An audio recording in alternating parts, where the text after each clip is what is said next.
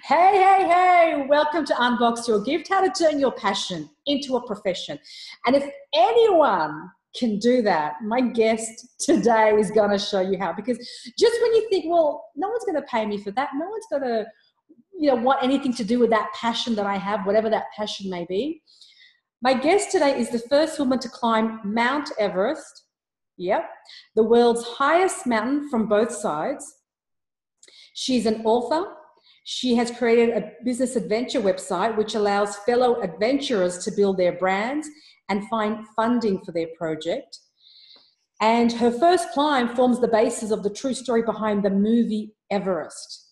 She is, of course, Cathy O'Dowd. Welcome to Unbox Your Gift. Thank you so much, Rita. This is really exciting because you're an athlete, and I know that how athletes think is completely different to how civilians think. So somewhere back there is a kid at school who was always the last girl to be picked for any sport, and those horrible team pick things. Yeah. Going like, well, I'm not an athlete. And the funny thing is, yes, I guess in some senses I am, but I'd never have imagined ending up in this place. I was this awkward kid at school who was introverted and academic and hated all the little lady school sports we did at my terribly conventional school. Wow. So you don't consider yourself an athlete? No, I don't. Wow. And you've climbed Mount Everest. Well, that's just totally wow. Incredible. So take me back. I mean, you've done it from both sides, which means the north and the south. Is that what that means? Yes. Well, let me try taking you right back, because people always assume that this is going to be about having a burning vision.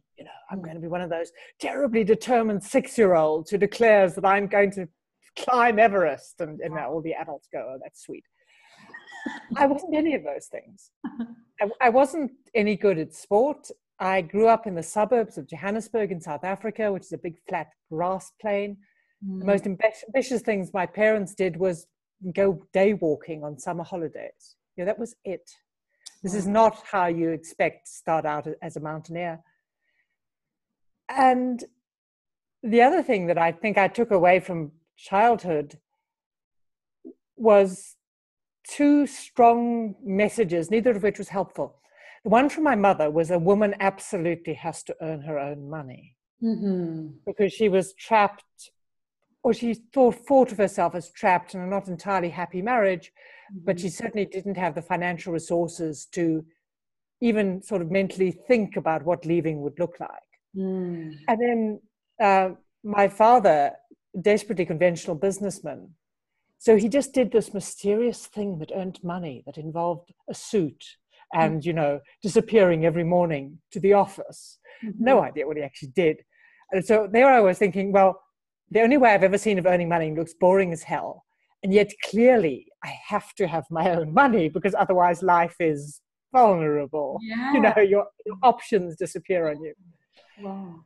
I got to university and I took up rock climbing. I'd done one of those, standard kids adventure camps things. I knew I liked hiking, and it had a sort of freedom to it that conventional sport didn't. And then I found the rock climbing club, and I wasn't particularly good at it, but I liked it.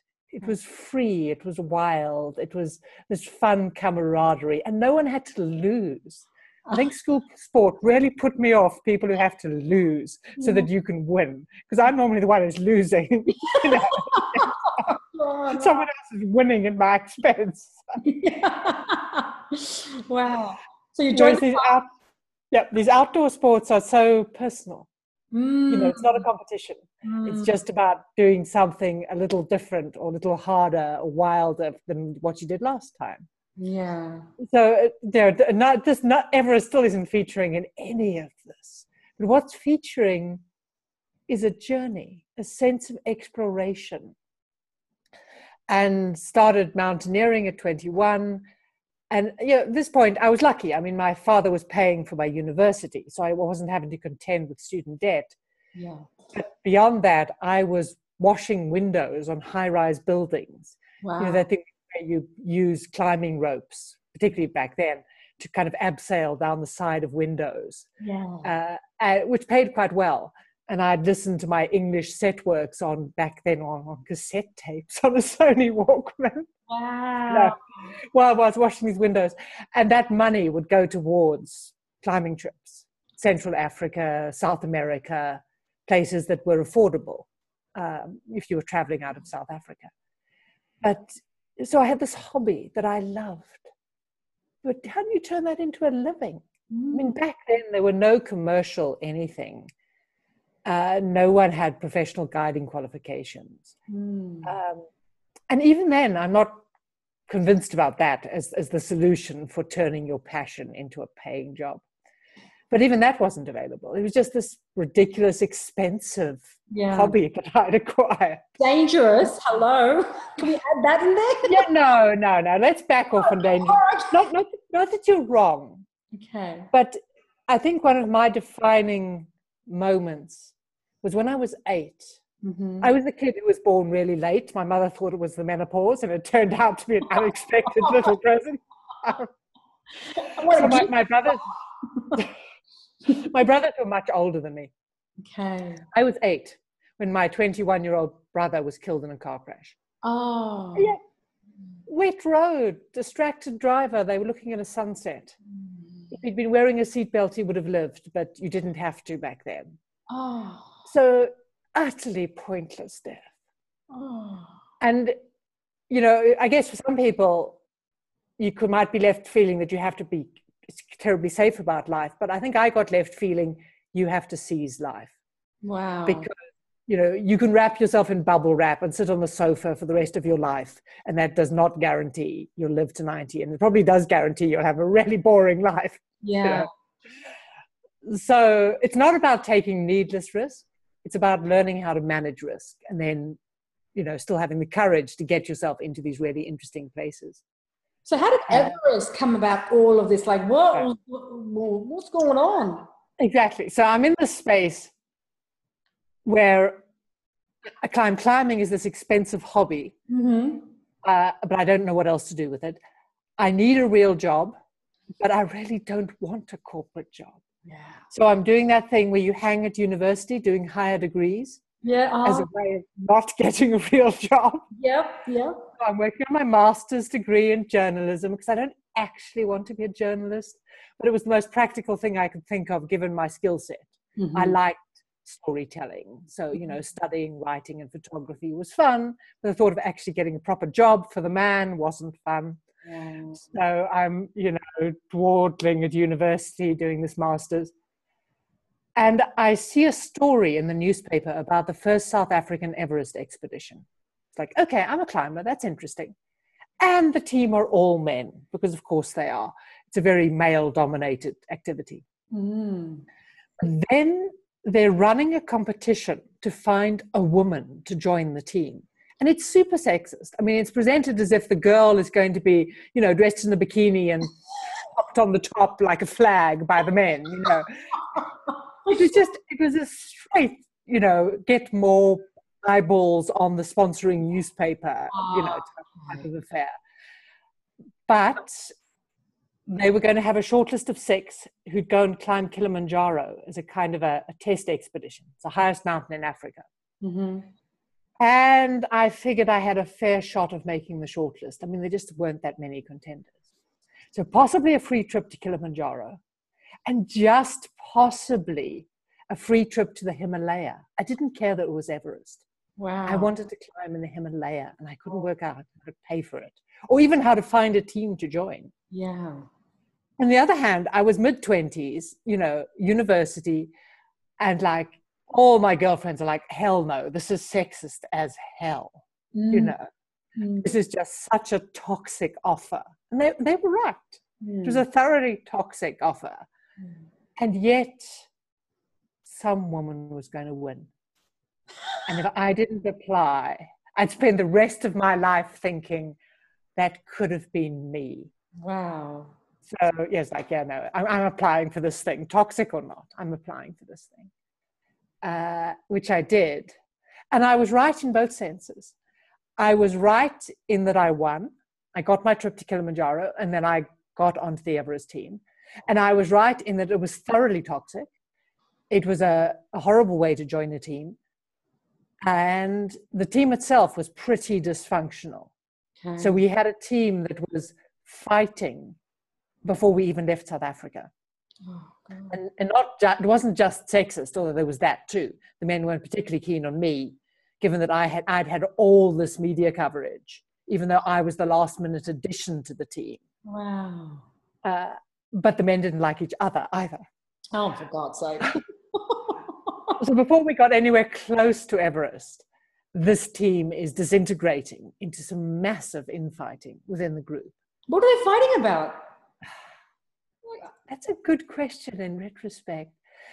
The team leader, who came to us from an army background, was much too controlling of a group of, and some of the climbers, everyone was picked for their CV, not for whether they were team players or whether they got on with each other. They were just picked as the biggest names in South African climbing. But South African climbing is like a old fish bowl. We're not exactly world setters in the climbing space. We're rugby players. We're surfers, you know. So the South Africa's biggest names didn't mean they were much good at this thing. It just meant they had huge egos that they brought on the team. Yeah. So, yeah. I mean, I wrote, and, you know, the first quarter of my book is basically about what were we fighting about. Wow. But super toxic, big power play, largely within the men in the team. The team, we had 3 people walk out before we got to base camp. So we haven't even got to the bottom of the mountain and the team is falling apart. And to add to this, we have a journalist sent by this newspaper who's having a whale of a time writing about all of this negativity. Because, of course, nothing sells like bad news. And there are about 11 other teams on Everest. And the news of this has spread along the trail. So we arrive at base camp with this reputation as this bunch of amateurs from Africa who can't even hold their team together to arrive at the bottom of the mountain, let alone, you know, climb to the top of the mountain. So all of this is horrible. I'd never been on a climbing team like this.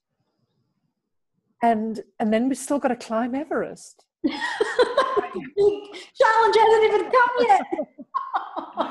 But the thing is, there's a point to this. There's actually something interesting that comes out of an experience this difficult.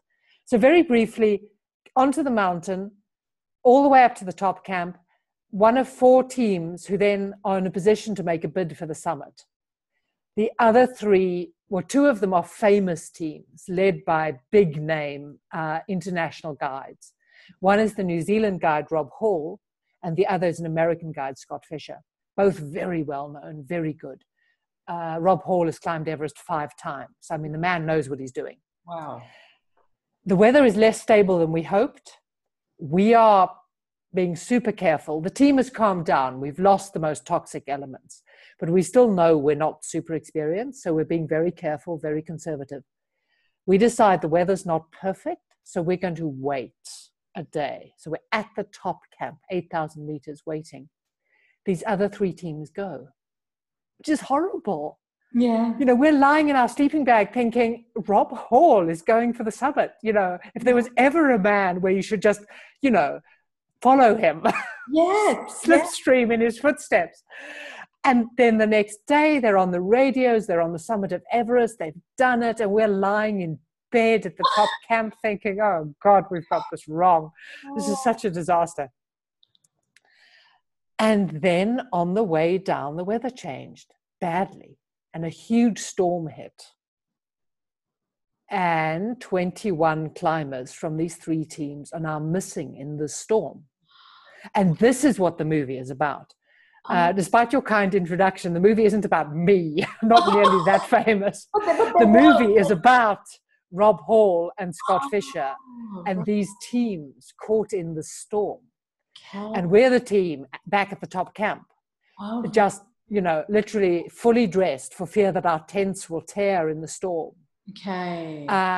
We're listening to the radio calls as it becomes increasingly clear these climbers are missing, but like life-threateningly missing in the storm. And, you know, long story short, by the time we're done, 5 people are dead from these other teams, including both the team leaders. Both Rob Hall and Scott Fisher died in this storm. So everyone pulls back down to base camp after this ends. Some people are very badly injured. But the interesting side effect from this is the first time that Everest ever went viral in the modern media space. This was the first year that expeditions had websites at base camp. Wow. And we still didn't have sort of instant social media or anything like that yet. But this storm kind of went viral in world media. So that the first helicopters to arrive at base camp weren't rescue helicopters. They were Japanese film crews reporting on the storm, which made the climbers absolutely mad. Yeah. But it was the first time anyone had ever been part of a sort of literally a viral as it happens media moment on a big mountain. And the whole space was going to change. We didn't realize it at the time. This was the beginning of our new media world. So suddenly we're part of something that isn't just news in South Africa because of all our team fighting. It's news right around the world. And we decide to try again after the storm. Are you kidding me? So you're already there, you're going to do it again? Well, this is a once in a lifetime opportunity. You know, this expedition cost over $300,000 raised in corporate sponsorship. Are you scared at all? Is there something inside you you had the 2 leaders who are so good, they've died, and you're going to go back again? But that actually involves taking a step back about risk. Because, like, from your point of view, it's like, okay, climbing a mountain sounds possibly sensible, but people have just died. Clearly, it stopped being sensible. Yeah. It's not like that. People die on mountains. It doesn't have to be Everest. People die in South Africa, Table Mountain, above Cape Town. They get caught in the mist in shorts and T-shirts and die of exposure overnight. The wilderness is dangerous, but it's also manageable. That's why in my opinion, that's why we do these risk sports. It's about understanding and managing risk.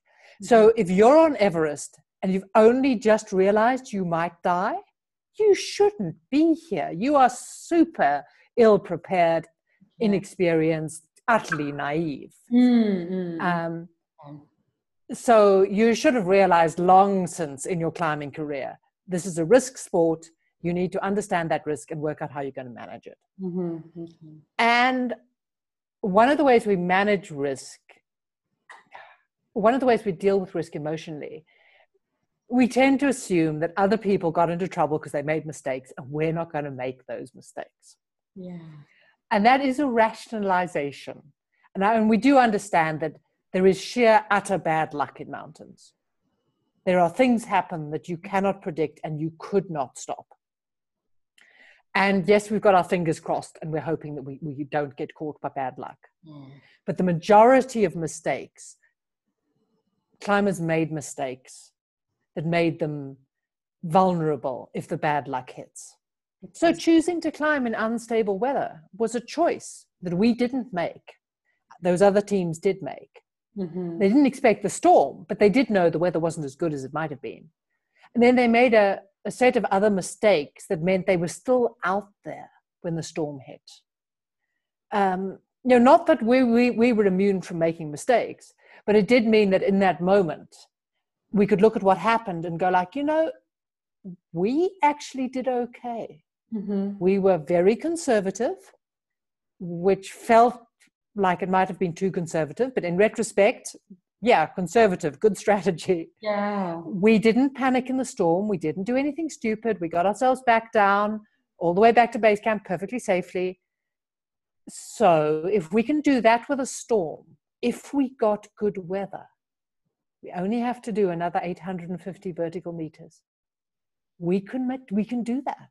We came out of the storm feeling more confident if we get the good weather break. It was helped by the Sherpas on our team being very convinced that good weather was going to come behind the storm. And then as we climbed back up the mountain, another stunning motivator, which was a phone call from South Africa, President Nelson Mandela. Oh, you're kidding me. Oh. Yeah, seriously. He phones us and goes, guys, I am proud of you for trying again. I believe you can do this. And this is a public call. It goes out on radio while he's making it. It's a very public statement of support for the team. Sugar. It's just amazing. And now you got some pressure. Forget the wind. You got pressure now. Well, what we do have now essentially is we are now a daily soap opera back in South Africa after all of this. Yeah. So back up the mountain, careful, determined, with the very last team of the season. We get to the top. Huge success, 6 of the team of 8 get to the top. I'm the first South African to the top, male or female. Wow. So suddenly it's like the token woman last minute is standing on the summit against all odds. Wow. And then it doesn't end well. Because on the descent, one of our 6 gets killed. Oh. So within 12 hours, triumph turns to tragedy, and it's emotionally, it's an awful, awful experience because you've got something you worked for so hard, you're so proud of, and then it just turns in the space of 12 hours. And of course, it led to another huge wave of media debate in South Africa. What happened? Why? Who's to blame? What should have been done? Were we brave? Were we selfish? Was this, and to have a tragedy that personal, you've lost someone, a friend, someone you've worked together with so closely on this huge project. And then to have every decision you've made poured over by strangers in media, second-guessed everything you did, just awful, an awful ending to an extraordinary experience. But in all that awful was astonishing opportunity because we came back to South Africa utterly notorious. All sorts of strangers who cared nothing about mountain climbing had an opinion about this, essentially reality show of drama that had gone on Everest. Gee. And it meant that even before I landed in South Africa, there were speaker bureaus phoning my parents saying, we've got corporate clients who want to, have a speech about this. Can your daughter give a speech? And, I'd been lecturing at university. I just want her back home safely. Well, my father was a corporate executive, so he knew that this was a thing that happened. And they knew that I'd been working as a junior lecturer at university while I finished my my master's. They knew I could talk. Yeah. So they were like, we think she probably can. We'll tell her to get in touch when her plane lands. Wow. So that was actually the big break. There was a publisher contract to write a book. That was less successful. Not that it isn't great to get a publishing contract. We all know how hard it is to get a publisher interested in a book proposal. But they wanted the book so fast that I think I wrote a terrible book. I'm very glad it's out of print. Okay. I didn't have the time to kind of process the experience and understand what it actually meant in terms of the bigger picture. So I wrote a book that I don't like, and I'm very glad it doesn't exist anymore. It's out of print. But the bigger opportunity turned out to be the speaking. Because the corporate clients, initially, it's like the gossip. Mm-hmm. They're simply paying to hear the gossip about the expedition. Mm-hmm. And they're paying to be in the same room. It's the same way Olympic athletes get this 15 minutes of fame. Yeah. And it actually doesn't matter whether you can give a decent speech. They just want to be in the same room as you. These days, they want to take a selfie with you. Back then, we weren't doing selfies yet. Mm-hmm. But same idea. And if it turns out you can't actually give a decent speech, and there's no reason why an athlete should be able to give a decent speech. If you can't give a speech, after about 4 months, the bookings will die because your moment of fame is over, and they'll move on to someone else. Yeah. If you're super famous, like Neil Armstrong, apparently couldn't actually give a terribly good speech, but who cares? First man on the moon. For the rest of his life, people just wanted to be in the same room as Neil Armstrong. Yeah. So he gave speeches for, ever after. Yeah. But if you're good at it and you can approach it as a business, that was my break, because they pay good money for corporate speeches. And I was able to turn that Everest experience into, bluntly, a product. And the break actually wasn't that I got to the top of Everest. That wouldn't have been enough. It would have been a personal achievement story.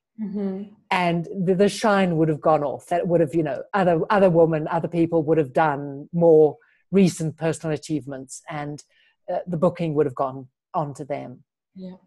It was all that team infighting. And it was overcoming all those obstacles from the team obstacles we created ourselves, to the external obstacles like the big storm. And I took that and turned it into a speech about team dynamics and about taking ambitious, egotistical, competitive individuals and trying to turn them into a collaborative team. Wow. Because I had some serious first-hand experience with living that. Wow. That's the product. That's smart. So, Kathy, that's really smart. What I want to know is, for someone who's learning or wanting to break into the public speaking or professional speaking scene, did you write your own talks, keynotes, presentations? Did you have help? How did it go about creating that? Well, I largely wrote my own, and I largely didn't have any help. But there were 3 important elements that went into it. I was already a speaker, as in I was a university lecturer. So that is a skill set. And if you don't have a chance to practice on about 200 18-year-olds, you've got no choice but to be in your lecture hall. You do need to practice speaking. It's a skill. So if you aren't working in a speaking business at the moment, something like Toastmasters, anything that no matter what else you do, whether you're a climber or a business person, speaking is a skill, and it needs to be worked on. So Toastmasters, and in almost all countries now, there are speaking associations. I forget what the Australian one is called. The National Speakers Association of Australia, I think. Yes. That's another good place to go. Then there's what I did have was help with turning it into a product. I didn't quite realize it was help, but what happened, a friend of mine ran one of those teamwork training companies that takes executive out for, day activities. And he took me out to lunch. He knew me. He knew the various people who'd walked out on the team, the big egos. And I spent 4 hours going on about, I can't believe this happened to us. Why do adults act like this? And he just rolled his eyes and said, you aren't special. You're a cliche. And he introduced me to Ken Blanchard, who was a guru of, team development. And at the time, Ken Blanchard had his theory of team development: forming, storming, norming, performing. Right. And it was like, oh, right, we just took storming to a new high, literally, and, metaphorically. Yeah. And it was like, oh, okay, we aren't special. We are a cliche. And I used Ken Blanchard's theory as the structure to create a speech, partly because I was uncomfortable talking about me. I'm not actually a me speaker. I'm not super into being inspirational as an individual. but I did want to keep the speaking going. I mean, I liked it. I like giving speeches, and God, they paid well. I wanted that money. So talking about the team meant I didn't have to talk about me. Yes. So I used Ken Blanchard's idea as the structure of a speech. Okay. So that's the second element, is what's the value to your audience? Mm-hmm. And one of the mistakes I see is people going, I have a burning message the world needs to hear. The world is busy. The world is busy. The world has its own affairs. It's not waiting for your burning message. And your burning message is probably less inspirational, original than you think it is. Yeah. So it's not enough to go, oh, I want to be a motivational speaker. The world needs to hear my message. You've got to have a product the world will pay for and the world will actually give 60 minutes of their time to listen to. Yeah. So if you're working your way into the space, you may well need to work with a coach to go like, let's get practical about your product. So what's going to sell in this space? I totally agree with that, Kathy. What I find really interesting is you took an adventure and then you were able to monetize that on the back end of that. In some ways, I feel like you reverse. Usually people say, I want to speak, but I don't know what to speak about. You reverse engineered that. You had something, you had an experience which you now developed into a product to speak on. How would someone need to maybe create something in their life, maybe do something that's of value so that they can create that into a product and speak about? Would you agree with something like that? Yes, you can do that. It's really hard. I mean, all of this is hard. Mm-hmm. There are plenty of climbers who've had adventures where nothing went wrong, and the big result is nobody cared. Right. You know, yes, talking about your Everest climb is a little bit of a cliche in the motivational speaking space. But the truth is, at this point, thousands and thousands of people have climbed Everest. It is the season right now, today, this week. And something like 50 people a day have been standing on top of Everest in this last week. Okay. Every one of them is probably thinking, I'm going to go home and be famous and give a speech. And the speaker bureaus are going like, oh no, please, not more Everest. No. We have more Everest speakers in our books than we know what to do with. The height of Everest. You know, yeah. Who cares at this point? And that's Everest. Go and climb some other mountain and people are like, honestly, who cares? Okay. And so, you know, even adventurers face the same problem. Mm-hmm, mm-hmm. So if you've done your project, it needs to be a project that got media attention if you're going to break into the speaking space. Because people get onto corporate stages one of two ways. The easiest is that corporate audiences have heard of them, which means that they got national media attention. Mm-hmm, mm-hmm. So if you're doing an adventure project, you have to have got your PR and media sorted, because you can't rely on the lightning stroke of having a toxic team and a killer storm and being you're having your adventure go viral in world media. I mean, having someone like Nelson Mandela call you up and encourage you. You know, that's all of that is just, you know, and I've never done an expedition again that got that kind of media attention. Wow. Lightning strikes once. It's very hard to recreate that moment. You have to recognize the moment and exploit the hell out of it, basically. Yeah. You know, seize that opportunity and run with it. So one way in is media. Okay. Create a project that gets national media, and then work your speaking off the back of that. The other is to create a product that has real value. And this is where it's not enough to go, I want to be a motivational speaker, I have a message the world must hear. Mm-hmm. You need to understand your space, create a product people will hear for, and then unfortunately, you're going to have to cold call hustle for clients. And I've got friends who've done this, and they make good livings, but it's hard work. And they've got a cold call, and I hate that. Yeah. I cannot sell myself that way. I actually gave up on doing sponsored expeditions because I hated trying to raise the sponsorship. I managed a couple of times, but it was so exhausting and so demoralizing. Yeah. And I realized eventually the speaking I was good at, and I had this, it had its own momentum. giving a speech turned out to be the best marketing for getting more speeches. Yeah. And I chose in the end to earn enough money speaking and spend that money doing further expeditions. Oh, nice. So that's how I funded 20 years worth of, well, never having a real job. I never went back to having a job after Everest. That's remarkable. So this is what I want to know. Now, you help people, Kathy, fund their own adventures. Like you teach them how can someone listening right now who wants an adventure, maybe not Everest, because you kind of talk them out of Everest. Someone else, how do you fund that? Well, what I actually set out to do, this is a fairly recent side project. Okay. So in 20 years, I raised sponsorship for expeditions, which I've done, but I have to admit I didn't like it.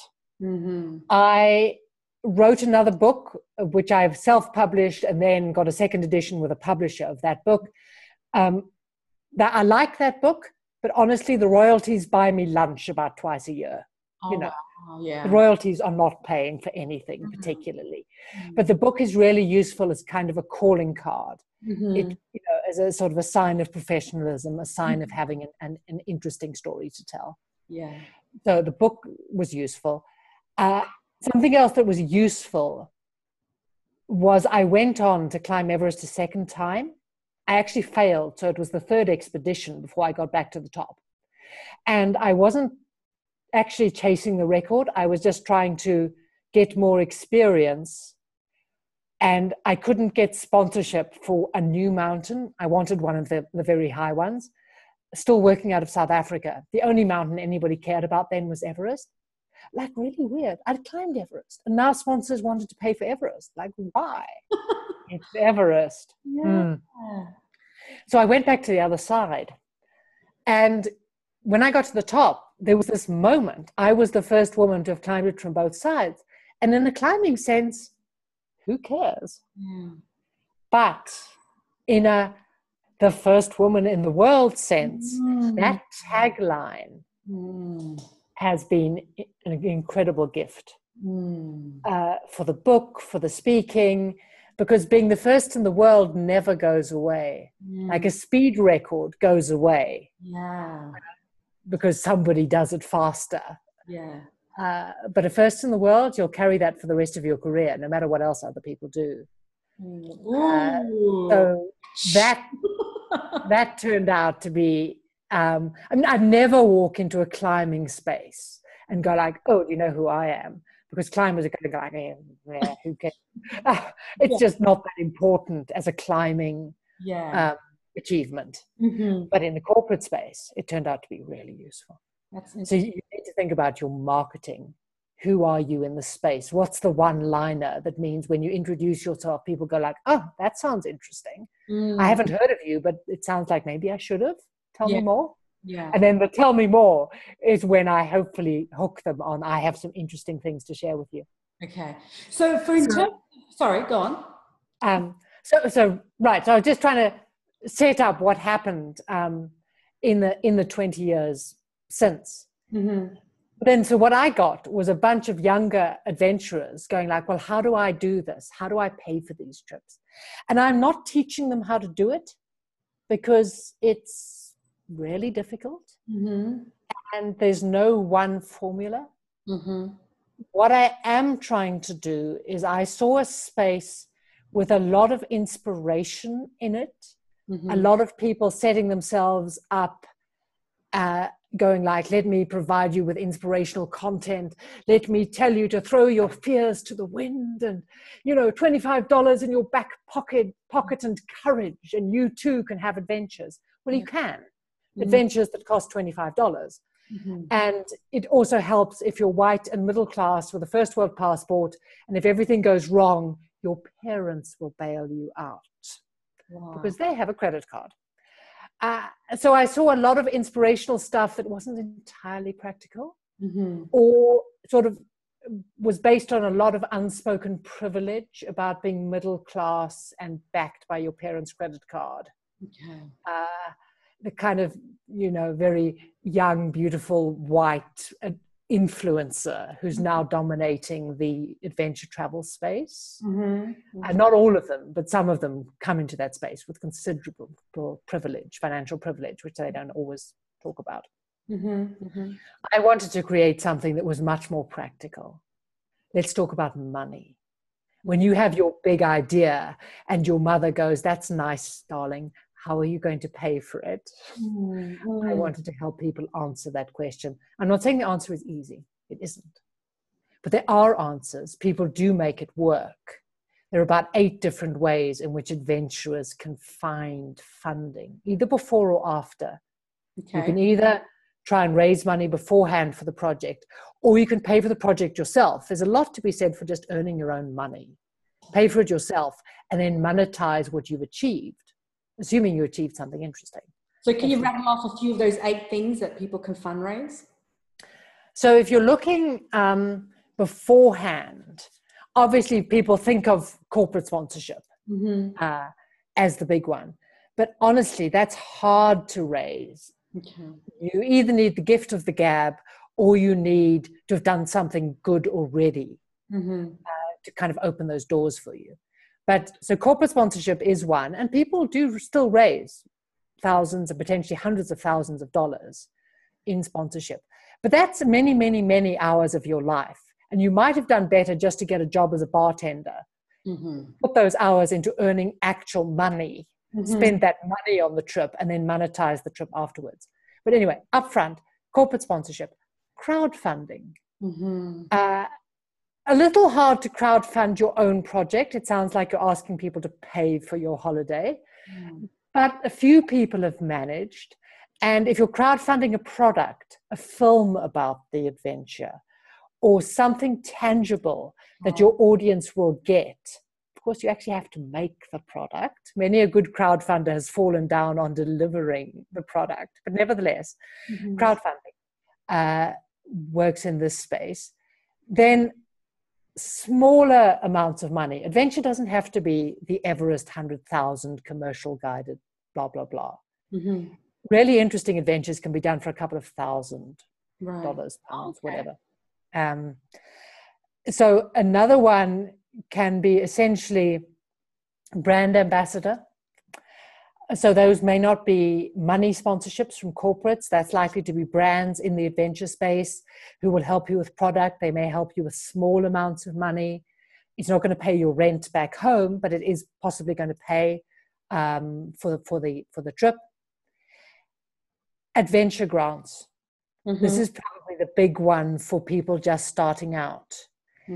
And Australia is actually quite a good space for it. Okay. Not every country goes in for this, but New Zealand, Australia, Britain, and to some extent the United States go in for adventure grants.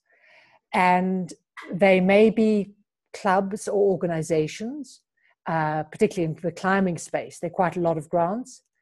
Or they may be corporates looking for general media coverage. An adventure grant is a fun way of getting social media coverage. And that's a good one. There's one in Australia for women in the adventure space that's been running in the last few months. And of course, I can't think of their name. That's okay. But so Google them. Australia's not bad for this. Yeah. And a lot of people are put off, say in the adventure space, because they want something that's like an unclimbed mountain. And that sounds desperately difficult. But the truth is there are thousands of unclimbed mountains in the world. North of India and in all the Stan countries, Tajikistan, Kyrgyzstan, Kazakhstan. You just have to get onto Google Maps and start doing some planning. And yes, you may need some technical skills, but there are also a lot of subsidized training courses for learning skills, often for youth. Anyone who's under 30, under 25, under 21 needs to be jumping on these youth subsidized training skills, looking for these things.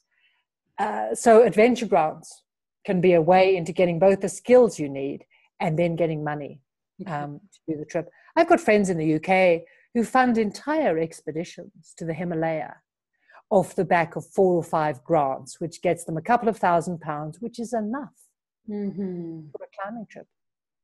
So that gets you going. That gets you onto the adventure. Then your next chance is when you come back. Now, hopefully you've done something interesting. Obviously, you need to have picked a good adventure, and you need to have had some success. And had some problems on the way. Failing is okay, but then if you failed, you need to have failed in interesting, dramatic ways, not to given up. Think Hollywood. Think Hollywood. Yes. Yeah. Unfortunately, I mean, this happens for books, for films, for adventures. Yes. What you actually want is a set of dramatic obstacles, almost failing, and then a last-minute unexpected success. Yes. You know, it's the formula for any adventure movie. Exactly.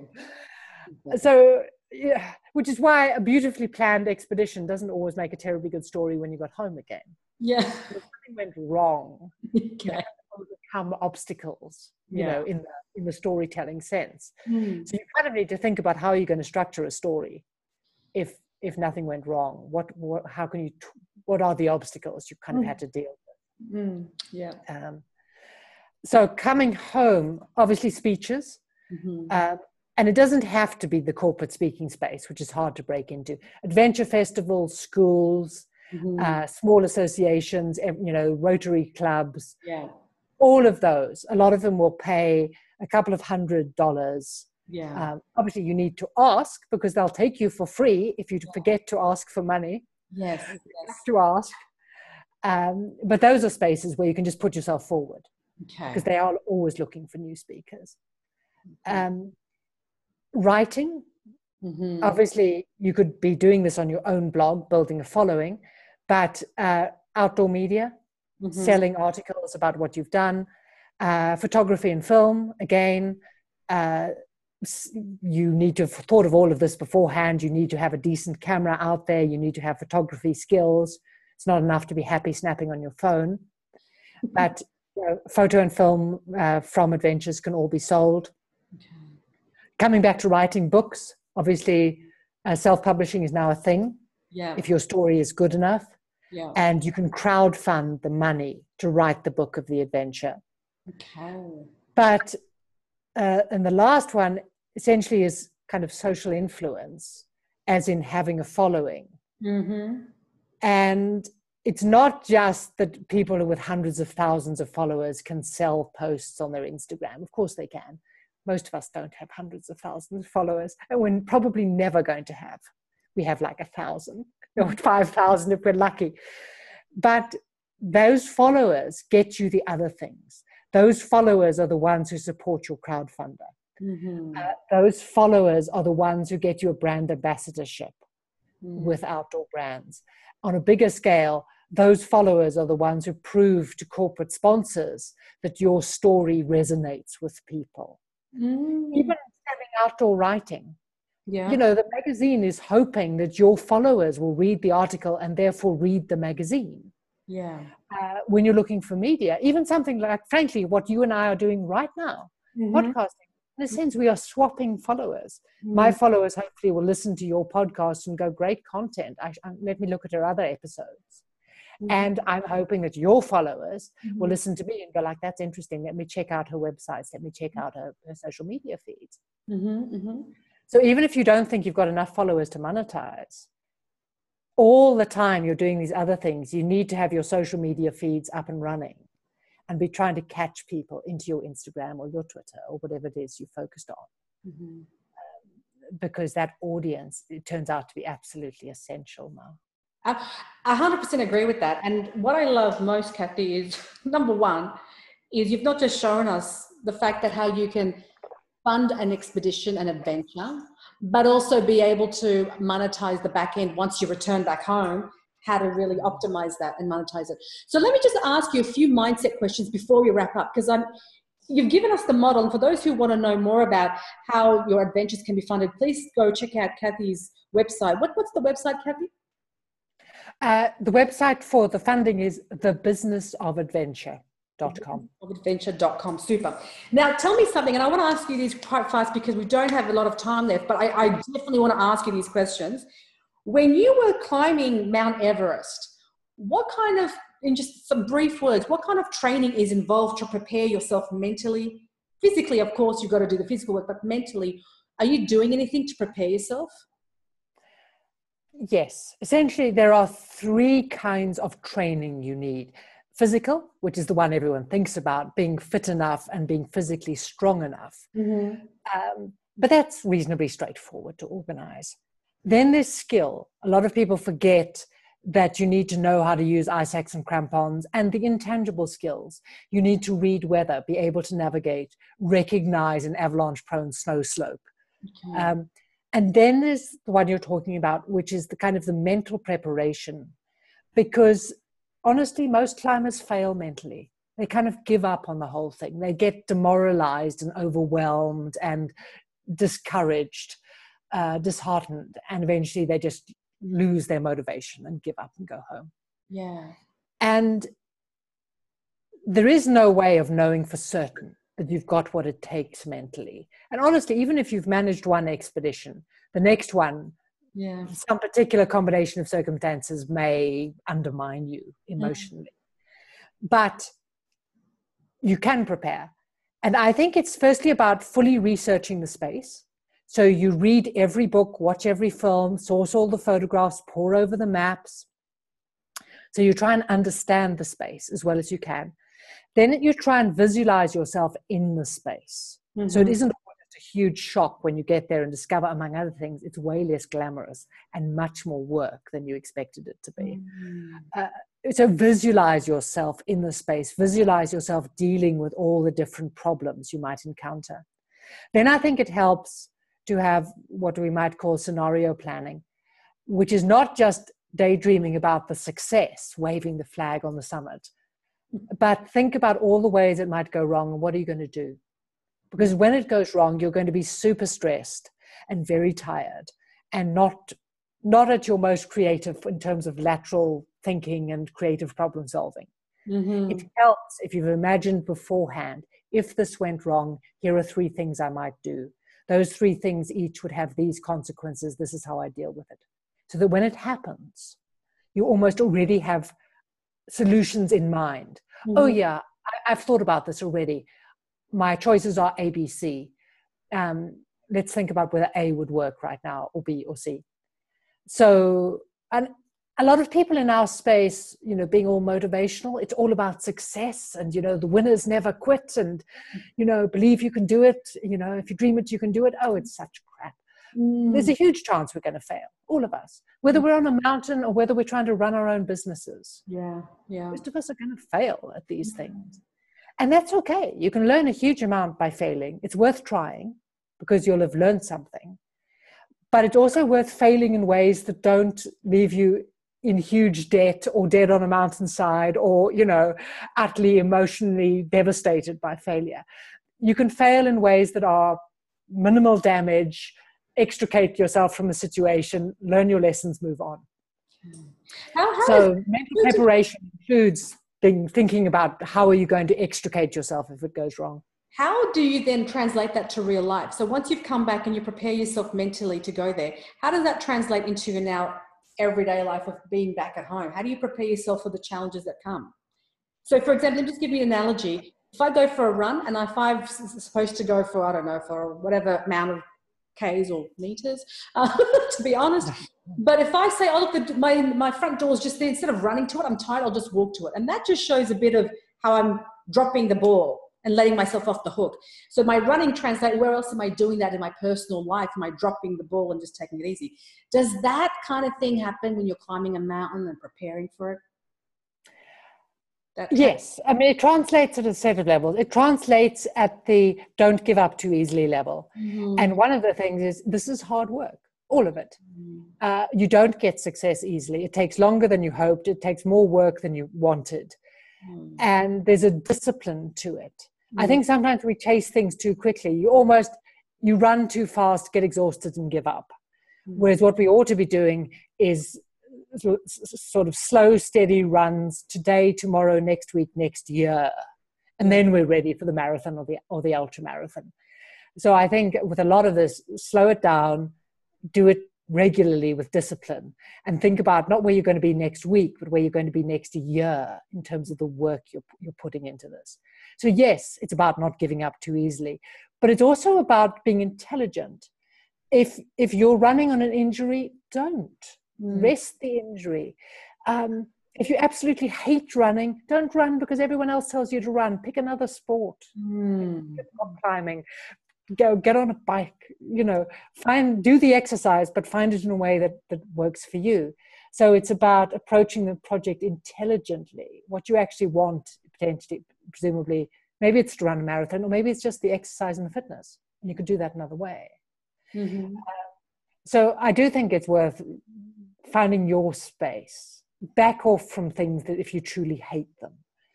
Find an equivalent. Think about what you're actually trying to get out of it. Work your way towards that. Any one project, it's okay to bail on it if it turns out it's not right. But what you don't want to do is just give up because, oh God, it's hard work. And everything's hard work. Well, I love what you said. You said it's going to take longer than you think, and it's going to be more harder work than you expected. I think that's gold. I think that's the reality, and that's gold. Absolutely. That's the reality. But it's that thing about, the planting of your tree. The best time to plant that tree was 10 years ago, because now you'd have a 10-year-old tree. But the next best time to plant that tree is right now, because 10 years from now, you'll have something. Whereas if you don't do it today or tomorrow or next week, 10 years from now, you'll have what you've got now, which is nothing. Exactly. There's that quote I love: we overestimate what we can do in a year and then get disappointed when we don't seem to have achieved a great deal. We underestimate what we can do in 10 years. If you start today, 10 years from now, you'll be somewhere quite different and potentially really interesting. And on that note, Kathy, I want to thank you sincerely. I could go on for a lot longer to talk to you. I really could. We're just running out of time. And I just want to say thank you so much for sharing the story behind Everest, the little intricacies, and how you can now help people to fund their adventures and then monetize the back end of that. I think that's fantastic. So thank you so much for your time. It's been an absolute pleasure. And if people want to join my ongoing adventure, Twitter and Instagram @Kathy O'Dowd. I love that. Good on you. Good on you for that. All right. Thanks, guys. And we'll catch you in the next episode. Bye.